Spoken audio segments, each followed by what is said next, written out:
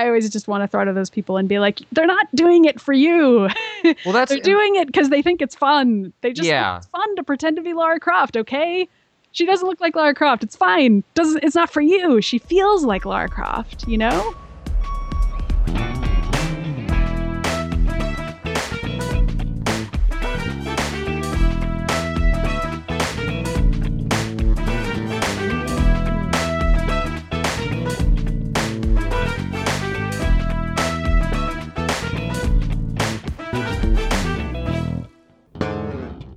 If you're like me, probably your main interaction with cosplay is going through photo galleries from a convention. I know that I always look forward to Norman Chan's gallery from Comic-Con when he goes every year. But one of the things that we don't really think about all that often is the people that are cosplaying. Why are they doing it? What motivates them to go to such lengths to portray these characters? And especially when I've tried to think about the fact that I have some deeply held issues about gender and representation of women in games. How do some of these people who dress in these costumes that are some of these characters that often we find objectionable then go and portray them at conventions? What drives that? What are the motivations behind that? And it's way more complex than you would think, and there's a lot more nuance to it than you might imagine.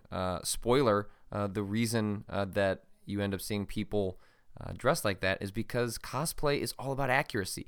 And I realize this is a long introduction to getting to say that I had a chance to have a really long, interesting conversation with Maddie Myers, who is, I guess, as close as you get to professional cosplay as you get without actually being in the commercial space.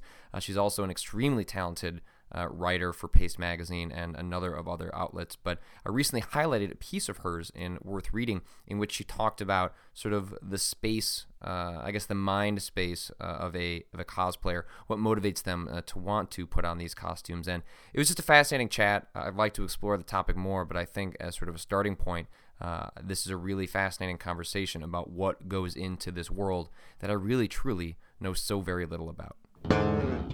The pursuit of feedback is a dangerous thing. I have tried to go out of my way to shut down my desire to look. I don't read it, but people send it to me. That's tough. Does that happen to you? Like, people email me and they're like, "Hey, so these people are on Reddit are talking about you," and I can't not click that, even though I would never have sought it out myself. Yeah. I mean, I think that's just natural, right? Like, I mean, if writing or making videos, like, just like making games or anything else is a creative endeavor, and like, you don't do it in a vacuum. I mean, you do it for yourself, but like, you hope that someone gets something out of it. And so when people are talking about it, I think it's healthy to seek that out, but also it's not so much that it's a narcissism, but it's just when you watch people break apart every little thing you say, especially when like people start to get really mean and getting into, like what you look like and how you say things, like it doesn't help you. You don't need to be there. Like, but it's a really deep rabbit hole that you can go down sometimes. Totally. And it's funny that you should say that, because the whole point of this interview is that you feel like you don't understand cosplay, but everything you just said could be perfectly applicable to your life if you were a cosplayer. Because a lot of the social interactions online are very similar to being a journalist in certain ways, or to being a game critic or any other kind of public figure. Because you put your work out there, and in so doing, you're going to have people saying that you just want attention, or you're just seeking to be clickbait. But that isn't necessarily, I mean, what does that even mean? Just want attention? Like, who doesn't want attention? That's like a basic part of being human, right? You want to make friends, you want to seem cool, but also you just want to have fun, right? I mean, it's just this whole idea of attention. I noticed that some people that commented on your post where you linked me were talking about that, and I thought it was really interesting, just that whole idea. I mean, it's something that obviously women have to deal with in a slightly different way than men do online. Right, yeah, no, absolutely. I'm sure you've noticed. And that happens in the cosplay. I don't know what you're talking about. Yeah, it happens in the cosplay community too, because it's socially acceptable more for women to take on a performative role. So I think a lot of women feel like they look at the gaming community or even the anime community, and the role that has been prescribed for them is sort of this performative one. So it's like you naturally fall into that.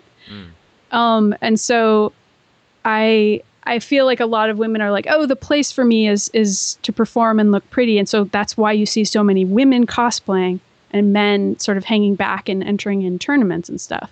That's just like a broad categorical thing I've noticed, but it's sort of funny because like the few male cosplayers I know, they're like, if you did musical theater in school, you know, the few straight guys who do musical theater are like incredibly popular. And I'm like, how are men not figuring this out? Like male cosplayers is the same way. Like if you really want women to love you, all you really have to do is like cosplay Commander Shepard or something, you know?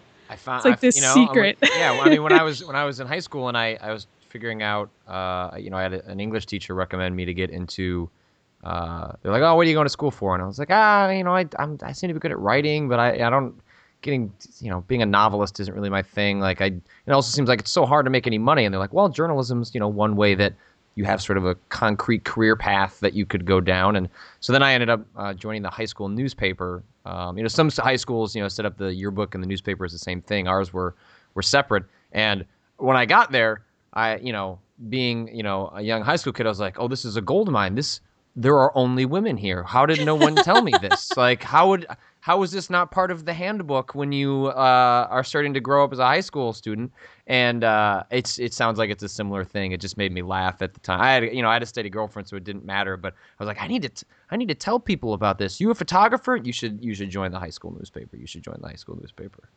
Yeah, definitely. I actually don't really know what high school boys were doing because I was almost exclusively doing theater and not managing to date any of the two very popular guys that were there. So I don't know. I don't know where they all were. You'll have to tell me. But I guess you were in newspapers, which I didn't do in high school. But either way, I don't know what they were doing. I have no idea where they were. So they weren't paying any attention to me. So getting into cosplay, was that more and more out of being into theater and dealing with costumes and performance? Okay. Yes, okay. Definitely.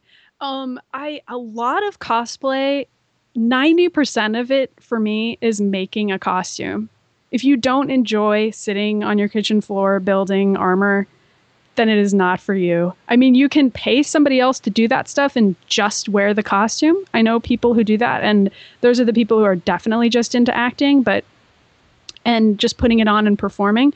And that's fine too. But for me, I really enjoy making everything, and I also enjoy performing. And a lot of the cosplayers I know also, I mean, it's just, that's why it's funny to me that people are like, oh, it's just about performing and posing. It definitely is about that, but there's so much of it that's just labor also. And it kind of reminds me of being in plays when I was younger. A lot of times everybody would kind of be all hands on deck with building sets. And usually costumes be provided. There'd be things that you'd pick out in a stock room in high school or college, and you'd kind of put it together. So building costumes, not so much, but I definitely remember building a lot of sets growing up and in high school and college, and sort of similar with building armor or sewing a dress or sewing pants or what have you. It's just a lot of work, and it's a lot of work for a few hours of standing there wearing whatever uncomfortable thing you made and getting complimented for it. And I guess it's kind of like the compliments are your payback for whatever absurd amount of money you spent on foam and material, and then also all of the hours that you spent traveling. I imagine not everything's local as well if you're going to some of the bigger conventions. Well, not so much. I mean, I live in Boston, and there's actually a lot of stuff to go to here in my immediate area. So I'm lucky in that sense. There's Anime Boston is the big one that's close to me, and I went to that a lot growing up. Not so much now, mostly because I cosplay a lot of video game stuff, and Anime Boston's really anime focused. Kineticon is a couple hours away, and I work for them now. I didn't always, but I liked them so much that I eventually started volunteering for them. And yeah, there's a lot of cool stuff locally. Arisia is a sci-fi con, and I go to that one every year too. That's also in Boston. And Boston Comic Con, I mean, like, you name it, there's something for it. Yeah, I guess if you're near a major city, then exactly. That's less of a concern, because there's always going to be big and small things. Yeah, there are definitely people who live in the middle of nowhere, and they probably drive. I mean, I don't know. It's if you really want to go to a million cons, you kind of need to live in a New York or a Boston or in Atlanta or something like that. So is it, you mentioned that, you kind of, you build a costume and then you go out there and you do it. Is it kind of a thing where you only do it one time? Like, do you have to build a new costume for every single convention, or do you ever like sort of trot out one that you've made and then improve on it for the next one? Or is it kind of an untold rule that, you do it once and then you've got to move on to the next thing? I think it really depends on what you want to do, I guess. I mean, there are definitely people who just really have one good costume and they wear that one every time. And eventually you just see them everywhere if you keep going to cons and you're like, there's that one really great Twilight Princess Link who I see at every single con or whatever it is. And that person's just famous for wearing that. Some people do that. And some people just really enjoy making stuff. I'm definitely in the category of people who enjoy making stuff. So for me, it's not that I'm tired of wearing the costume. It's that the fun part is making it. So I want to make something else. Like if I'm playing a game and I see something that looks really cool, then I want to make it. And I don't even really care that much about wearing it necessarily, but I just want to see what it would be like to sew it or construct it or paint it.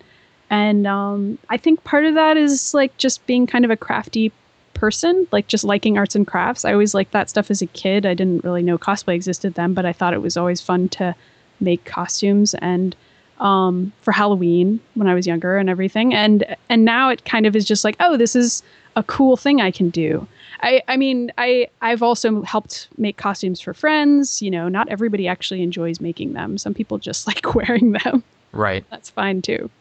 Is there a particular costume that was the most sort of convoluted and complex to put together where you just didn't really have any idea where to start and then just kind of had to start throwing darts at a board until you figured out which way to go with it? Yeah. Most recently I made Sergeant Calhoun from Wreck-It Ralph for Kineticon this past summer. And I had no idea where to even start. I was doing a Wreck-It Ralph cosplay group with some friends, and I was like, sure, I'll be Sergeant Calhoun. But I just was like, I've never made armor that complex before. I have no idea what I'm going to do. And so I just like put it off. And then a month before the con, I was like, okay, I'm going to make this happen. And I was like, my whole apartment was covered in different pieces of foam. And I watched all of Star Trek The Next Generation while I was making this huge thing. And I just had pieces of armor everywhere. And I unfortunately got some paint on my kitchen floor that hopefully the landlord will never notice. I'll cut that part out too. Don't worry. Yeah, sure. I don't think he's going to listen to this. But yeah, so it ended up being really fun, and not just because I was watching Star Trek, but also because it was cool to try making a piece, wait for it to dry, hold it up, look at it in front of the mirror, be like, nope, it's not going to work, and just completely start over. But you kind of have to enjoy that. And it isn't easy to do. And I mean, I only wore it for a few hours. I mean, I couldn't even take it off to pee. I had to like put everything on, go out, do the event, and then take it off. And then I'm probably never going to wear it again. It's like a weird thing. Like, why did I do that? I don't know. Why did I think that was fun? I don't even really know if I can answer for you why I think that's fun, but I did. Anyway, what do you do with them afterwards? Do you keep all of them? Like, I imagine throwing them out would be like, that'd be too emotionally destructive. I keep all of them, and it is ridiculous that I keep all of them. I keep all of them at my parents' house where I no longer live in huge Tupperware boxes. And my parents have seen me do plays and make costumes and make pieces of art for my entire life. And they are used to it. And when I was young, there was a point at which my mom started throwing stuff out because I was like not the kid where she could keep hanging stuff up on the fridge. She was like, no, this has to go. I can't actually be proud of each individual thing you make anymore because you're making things all the time. But yeah, so my parents are willing to hold on to that stuff. But after a certain point, it's kind of like, I think I'm going to have to throw it away, but I don't know. It hasn't happened yet. I have so many costumes, though. One of these days, I'm expecting my mom to call and be like, can we please throw these away? And I'll be like, we need to have fine. a talk. Yeah. But the other part of that, the reason why I feel like I can't throw stuff away in some ways is because sometimes I can reuse stuff. Like there are a lot of video game characters that look similar to one another, and I'll be Don't like, say. "Oh, this character has the exact same kind of hair as so and so. I'm gonna reuse this." Like I was Flan from Disgaea one year, and then a couple years later, a friend of mine wanted to be Gowry from the Anime Slayers, and I was like, "Oh, he actually has the same hair as Flan, more or less. I think I can make this wig work for you." So I like styled a wig that I already had and gave it to him, which is pretty funny. But yeah, those like long blonde, really, really long blonde hair with like huge stick out bangs. That look is very popular, let's say, in a lot of anime and games. So if I have a wig like that, I'm going to hold on to it because those wigs are really expensive. So there are different things, like different costume pieces where I like have gotten something and I've been like, this isn't the right color, but I'm going to save it anyway, just in case I need it.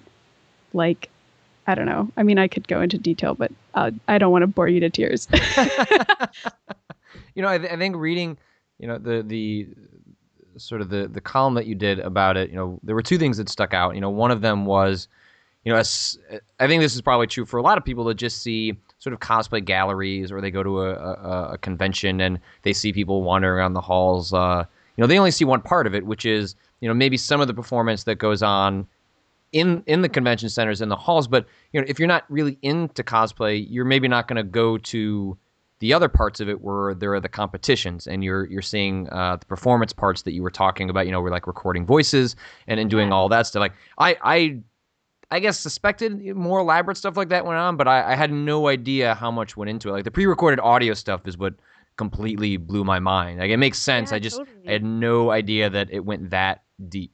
Yeah, I mean, I feel like there are certain cons that I kind of classify as cosplay cons, and then other cons that I'm like, this is a convention that's really about other stuff, and there might be cosplay there.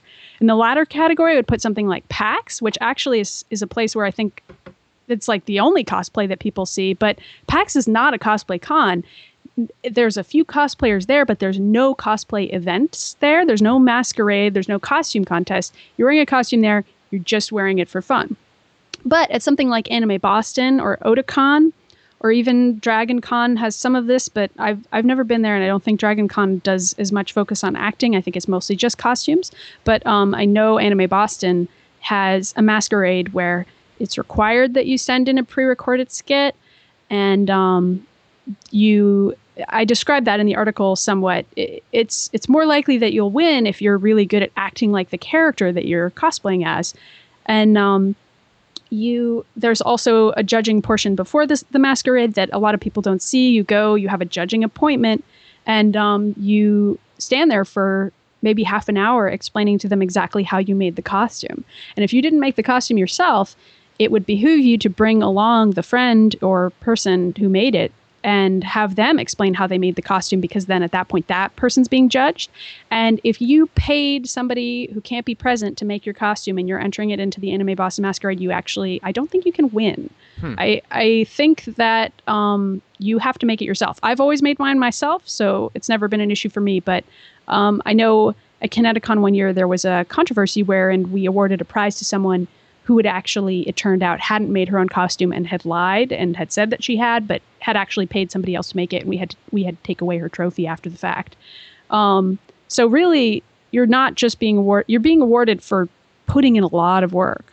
And for the masquerade skits, the acting part, I mean, I don't think people even know how much that's happening. I mean, I had zero clue. That was completely new to me. Yeah, I mean, not to be cruel, but there are a lot of masquerade skits that are really bad too. Oh, sure. There are a lot of people who are much younger, and when I say younger, I mean like 12, 13, and like their skit's been very badly recorded, and there's a lot of standing around, that kind of thing. But then there's also on the other side of it, you've got people who are in college, clearly, or graduate school or whatever, people who act in community theater the rest of the time, or actually, do some freelance voice acting work. Those kinds of people might also be into cosplay because it's theater. And those are the kinds of people who end up winning Best in Show at something like Anime Boston, which is a really, really huge con here. Thousands of people go to it, and the masquerade is like 3 hours long. It's a long haul to watch all of those skits. But usually they try to put the good ones at the end, so you can kind of show up and just watch the good people if you want. Or, you know, if you're a kid, you can support your much younger friends in the earlier part of the mask.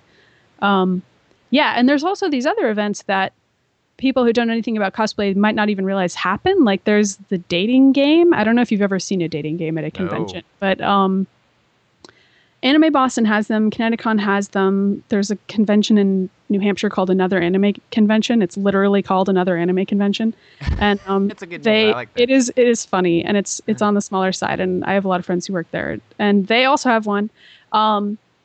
It's not actually a game in which anybody's really dating. Everybody pretends to be the character that they are and improvises throughout the entire show.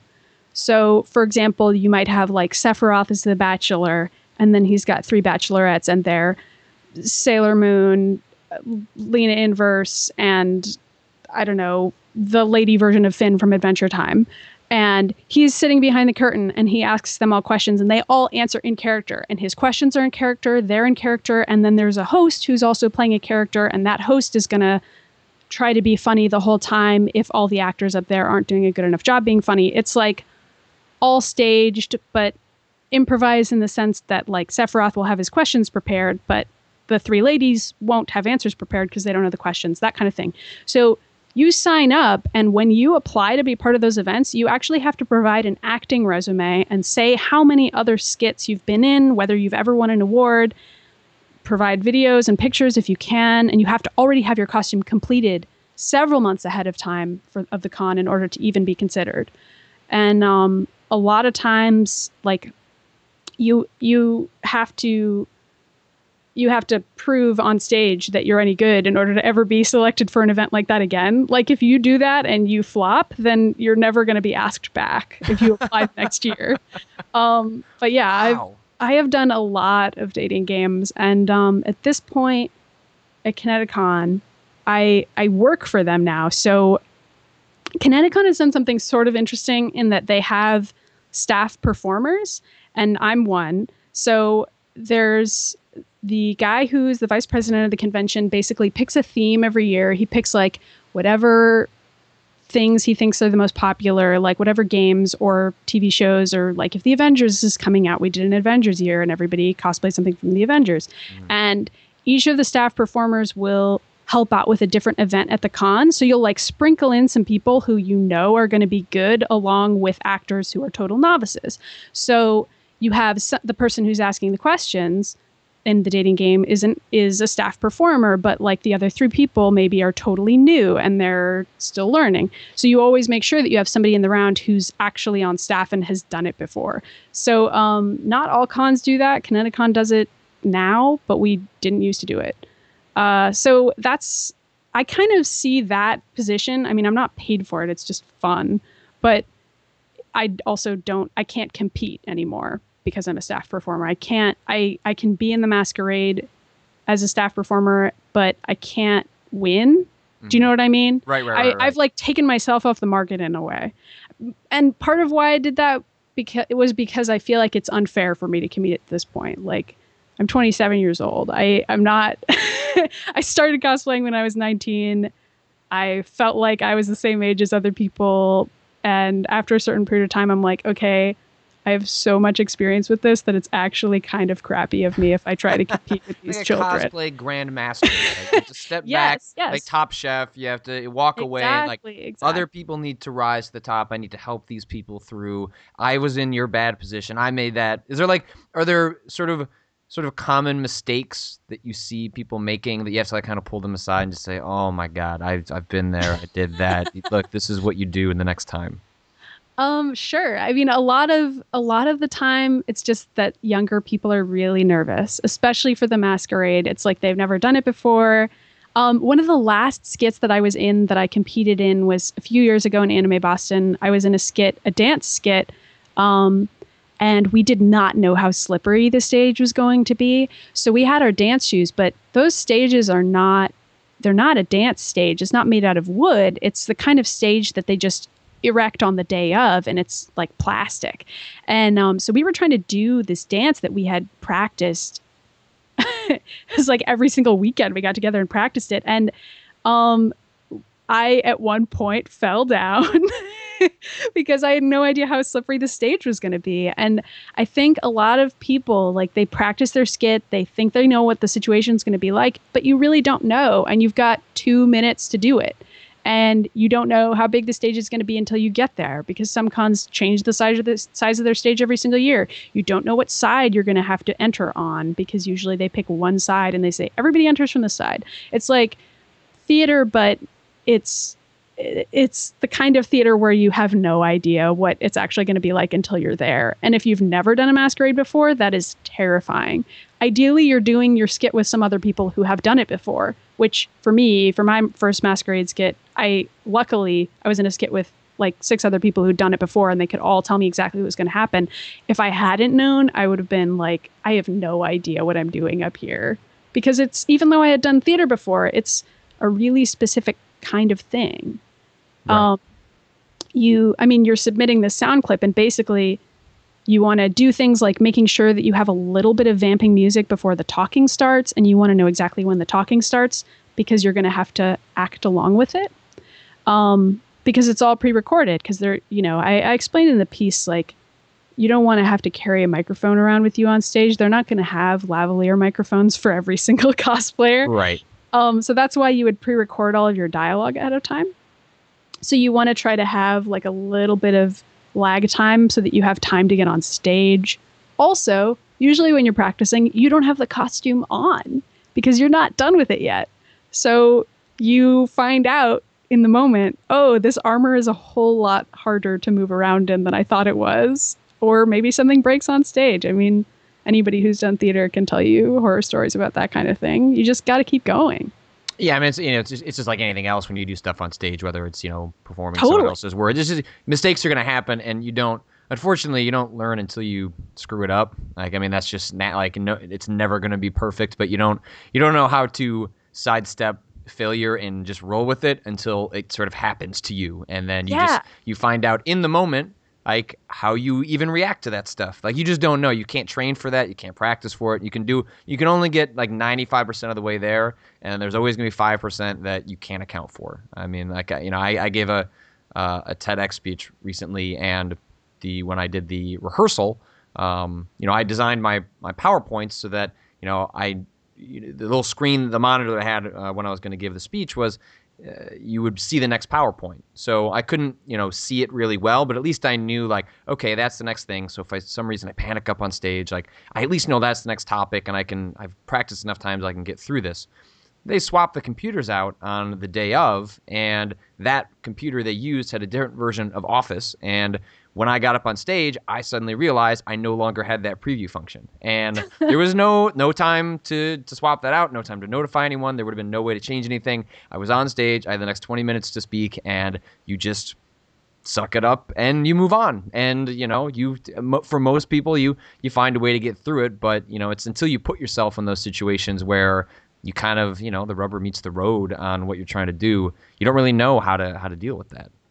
Yeah, exactly. And when you're watching the video after the fact, you don't want to have to be watching it or sending it to somebody who then has to put up with you standing on stage complaining that the computer's wrong. You just got to skip that part in the talk and be like, well, I'm not going to acknowledge this for the audience. They don't I know. know it's annoying. I know that it's totally messing me up, but I have to pretend everything's fine. And hopefully the talk will still come out okay. I mean, obviously, like, when you're doing a skit, you can't be like, hold on, stop the tape. I mean, you don't have a microphone, so nobody would even hear you say that. It's going to continue no matter what. And you just have to keep up with it. No matter whether your armor's slowing you down or you fall down or whatever, you just get back up. You got to keep going. I mean, it's the same idea. And everybody in the audience is videotaping you on their little cell phones. That didn't even used to be the case. Like, when I started doing this, there were no one was videotaping me. Like, there's no videotape of the first skit I ever did. But now there's like thousands of videos of everything I ever do, because anytime you're in a masquerade, everybody's taping the whole thing. So that's like a whole other layer, really, of like people hyper analyzing you after the fact. I mean, yeah, I mean, even, pulling it out from just the masquerade aspect, like, I have to imagine, and I've seen this, play out when you see, places like Kotaku put up, cosplay galleries and certain, women or characters get like. Kotaku it seems like this usually just puts up like photo shoots that cosplayers have paid for, though. I've noticed. Their cosplay gallery of the week is usually like straight from DeviantArt. It's like a very highly edited version of the cosplayer. The stuff that's trickier is just the live shots at conventions where you're just standing there and, maybe there's pieces falling off. It doesn't always look as good as you want it to. I appreciate that Kotaku at least tries to seek out these really refined cosplay shoots where the cosplayer has probably put it up themselves and they're like, this is my best idea of what I want to look like. Mm-hmm. But even that, I mean, just the comments on those. I hate that stuff. I can never read those comments. I always feel like I always just want to throw to those people and be like, they're not doing it for you.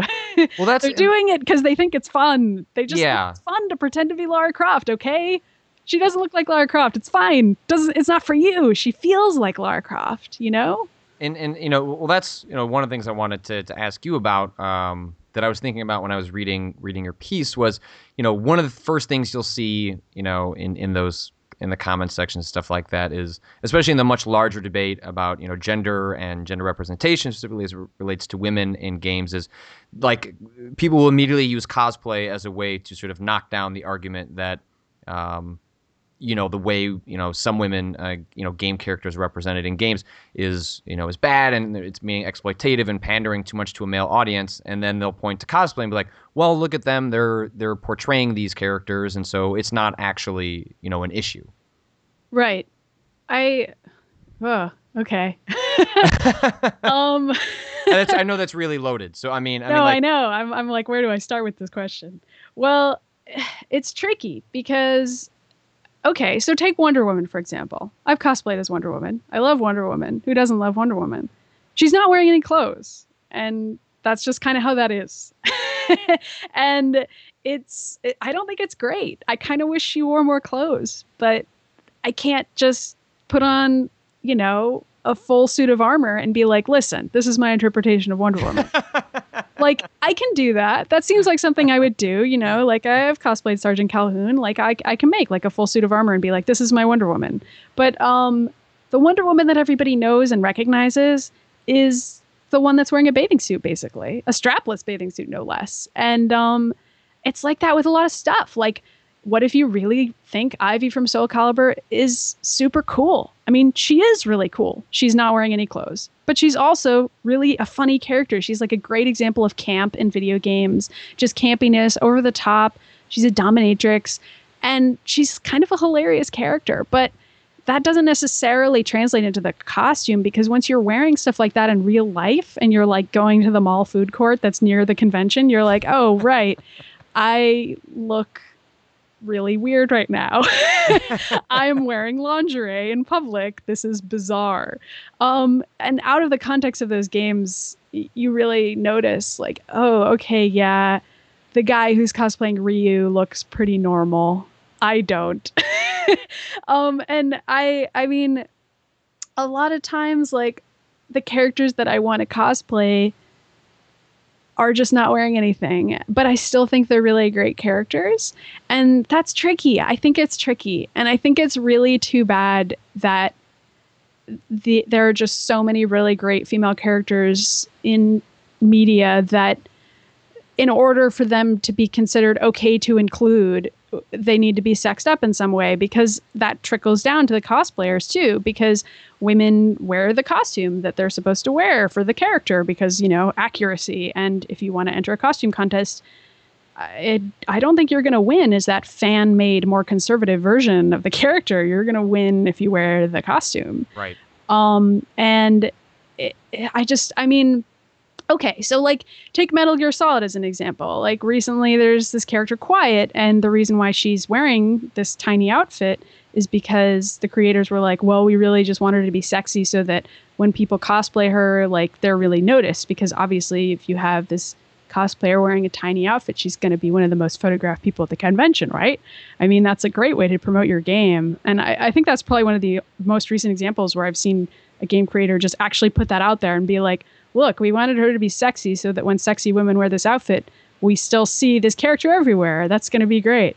And that makes me feel kind of crappy personally. Like, that's cool, I guess, you know, for the women who want to do that. That's fine. But for me, I would kind of rather see characters wearing outfits that make more sense for what they're doing in the game.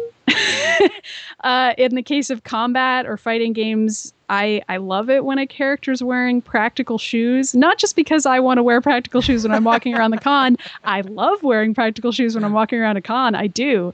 I hate wearing heels all day on my feet. And if I were fighting, I would sure hate it.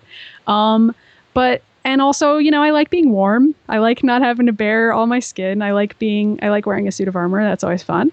But it's just like, you know, you see a whole bunch of characters that are really great and they're wearing nothing. And you're just like, okay, well, we're basically saying that, you know, these women are powerful in spite of the fact that they're, you know, wearing a bikini in the middle of winter. It's like they can't just wear stuff that's appropriate to the setting. I don't know. I mean, that's like a much longer conversation. Right. But I mean, I guess what I want people to know is that the cosplay community is so focused on accuracy. It's like as accurate as you can be. That's like what it's all about. And that's what a lot of costume contests are focused on. So whatever a designer puts the character in, whether it's this stupid 3-foot-high shoulder pauldron or something, it's like people are going to make that anyway. Because if the character's really cool and they're doing a bunch of cool stuff, then all of a sudden a huge shoulder pauldron is cool and everybody's going to make it no matter how stupid it really looks. And the same goes for tiny costumes on women. And, you know, it normalizes that. And the cosplay community just goes ahead and is like, okay, well, you know, this is what the costume is and this is what we're going to make. So it's like the same in the rest of society too. Like, you know, we've normalized this idea that women are supposed to look a certain way. And so, you know, you see it everywhere. You see it in magazines, whatever. And it trickles down and women in the world are like, well, this is what I'm supposed to look like, you know? And I don't know. I mean, the cosplay community is not immune to that.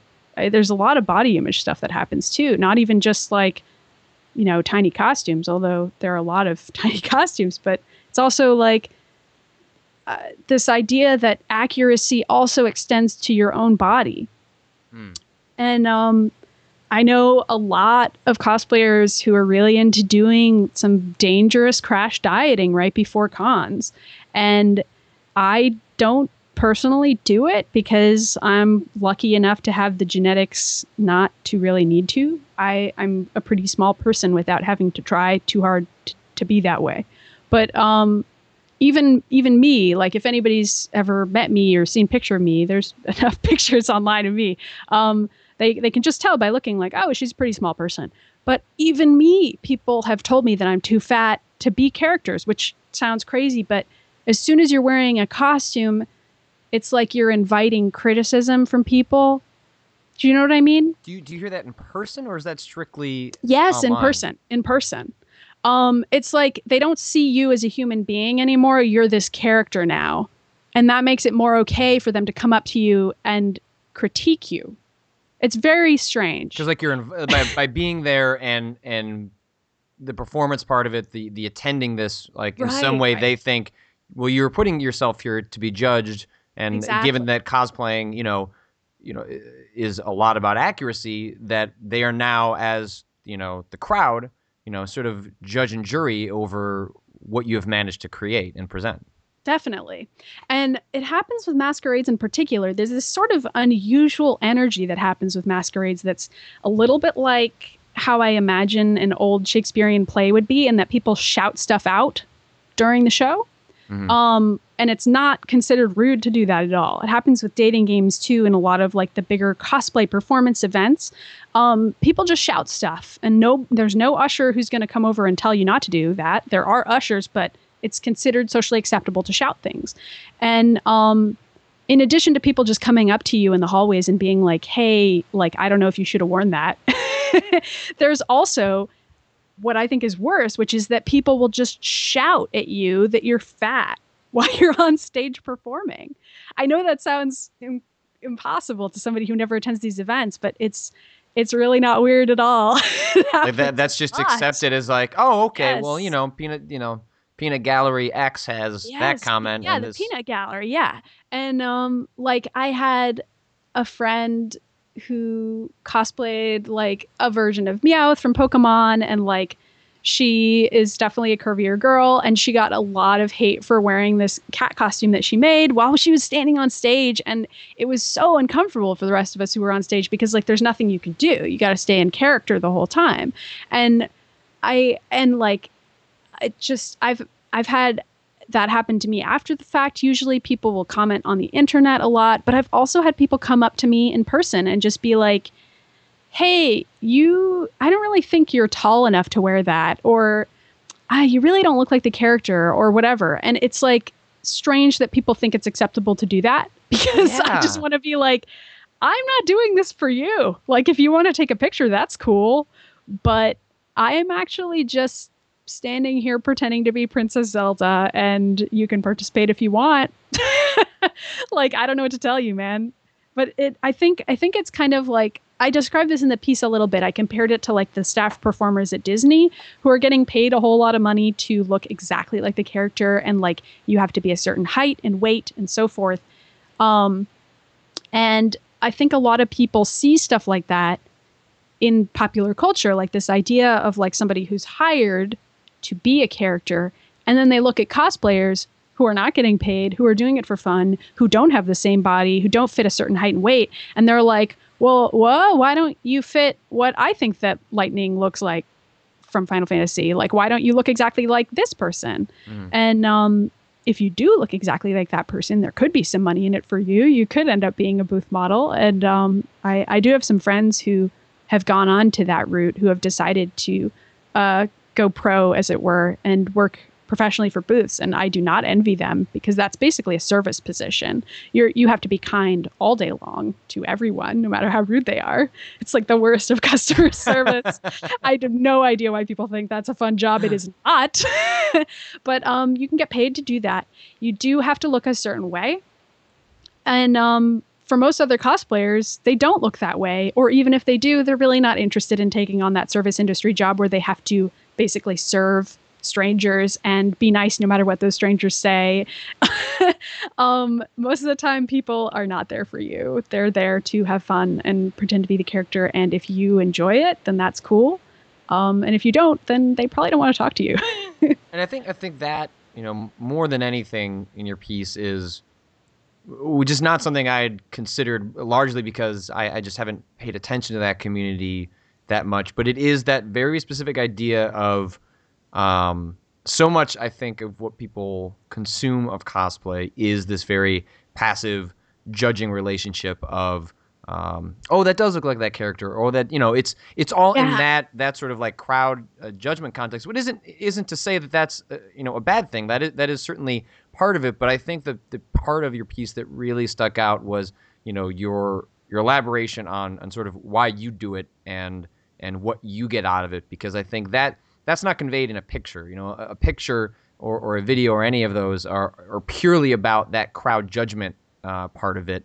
And doesn't, there's not like a caption that explains, well, this is why this makes me feel powerful because I identify with this character due to X, Y, and Z. And that's, I think, a large part of why I was curious to talk to you, was to hear about that, because that's just not conveyed in the normal way that we talk or do coverage for cosplay. That part is completely removed from that aspect. Yeah, and it doesn't translate necessarily into the photos either. Like, the fun part of doing a cosplay photo shoot for the person who's the cosplayer is acting in character and doing these poses and, running around an abandoned lot pretending to be Jill Valentine or whoever you're being.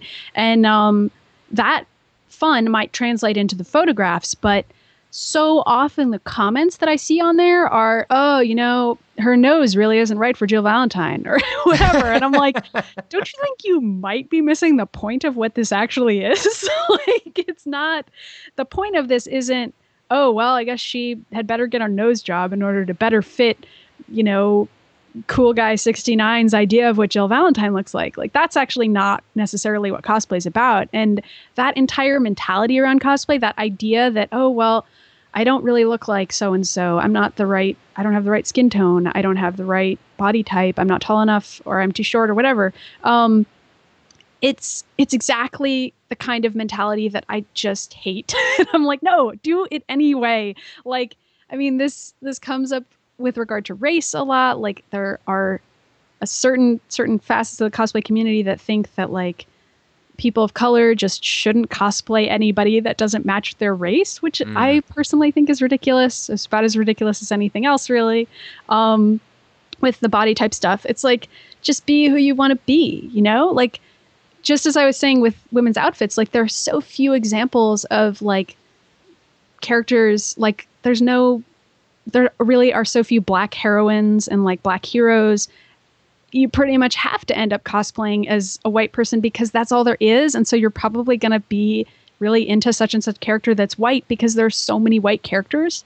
Right. Like, so if you really want to cosplay Sailor Moon, then that's kind of where you're at with that. Like, you're not just going to cosplay Storm every single time, right? Like, that's ridiculous to even expect people to do that, I think. I mean, ideally, we would have characters of all different body types, all different races. But instead, we kind of see that diversity in the cosplay scene in a weird way. Like, we see, like, the version of the Justice League that, like, there's some women there being Captain America or whoever. Like, you suddenly have this weird version of a diverse group or what have you. That's the part of the cosplay scene that I always think is really cool. When you, like, see a group of people and none of them physically match the characters they're being, but they all clearly love those characters and they're just putting their own spin on it. And you're like, you know what? This group of people actually looks a lot cooler than whatever the characters actually are, which is usually a lot of really tall, thin white people or tall, pale Asian people. It's like, oh, well, these are some real people, Yeah, I'm really glad you called out Cool Guy 69 and not Cool Guy 68 because that's my alias, and I would have been very embarrassed. No. Cool Guy 69 is your arch rival. That guy's. Do you have a particular, specifically related to that idea of, sort of what you get out of the character? Is there a specific character you've cosplayed that you have identified with in a way or gotten more out of than other characters? Well, I mean, Samus is like the classic example, I guess. But I feel like every character that I've chosen to cosplay is a character that I at least have some affinity with. And I think that's true for a lot of people. Some people just cosplay somebody because they're like, I really like this costume and I really just want to make this costume. I could care less about who's wearing it. The costume's just really cool. And, respect for that. That's totally fine.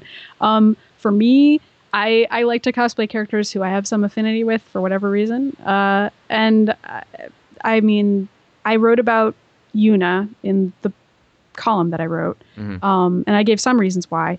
And I've done Samus too. And I did Wonder Woman, like I said earlier. And I also did like a crossplay. Crossplay is like when you cosplay as the gender that you don't normally identify as. I did a crossplay of Brick from Borderlands, which was sort of a joke because I'm a small person and Brick is a huge muscle dude. And that was an example of me doing a costume that absolutely no one would ever recognize. 0 people knew who I was. I was not stopped a single time.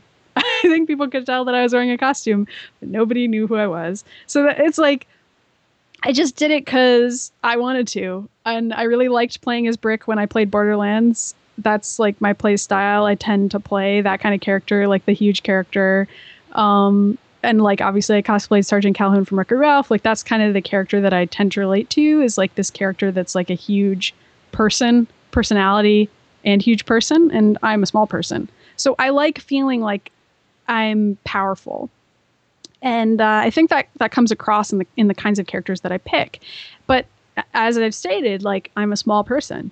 And so I'm short. And so I have people come up and be like, hey, so isn't Wonder Woman supposed to be taller than that? And like they think they're being funny. And I'm like, well, in my head, I'm a lot taller right now. So I don't know. I don't know what to tell you, stranger. But and I was also the Dark Phoenix, which is like another example of a character who, like, when a short person does the Dark Phoenix, it looks really weird. But in my head, I'm like a million feet tall, soaring in the air on fire. So I mean, I don't know. I definitely feel like when I put the costume on and I'm walking around and like people are just referring to me by that name, because, you know, people you don't know will just be like, oh, hey, Yuna, and like just talk to you like they know you, which is like a cool experience if you like that kind of thing. It's neat. It's like you kind of get to be somebody else for a day. And the few people who come up and try to break you out of that by pointing out whatever physical difference there is between you and whoever you're trying to be, whatever, man, screw those people. And I mean, go ahead. like after the fact online, that too is what really bugs me. And I've said that like a million times, but for real. Real this time. For real. Those people are the worst. Is there a costume you're working on, or what do you got coming up next? Or is that like a super secret? You're not allowed to No, I would disclose? tell you if there was anything right now. I think I'm kind of in cosplay hiatus right now.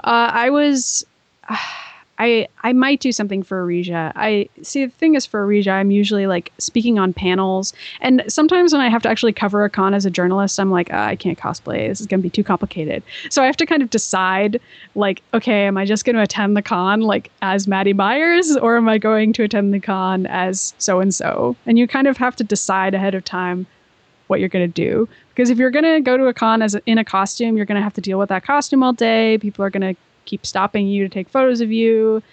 So I kind of have to be like, do I just want to go to Arisia, or do I want to like be somebody? And I think I might actually just go. But I'm always something at Kineticon. We're still deciding, I think, what the theme is going to be next year. And I don't think I could tell you if I even knew what it was. But so I'm sure I will build some sort of suit of armor for that. Fair enough. Well, awesome. This has gone way longer than I intended to keep you for, but this has been super fascinating and enlightening, and I appreciate you being patient with my ignorant self as I try and learn a little bit more about this. But I think there's a lot of really interesting facets to it that, you know, I think, sort of at the heart of what I mentioned before of just, you know, you don't quite get, because there'd be no way to convey that in a photograph. And even if it's not a community that, you know, you personally want to be a part of, there's a lot of interesting stuff going on there that I definitely wanted to know more about. So I sincerely appreciate it.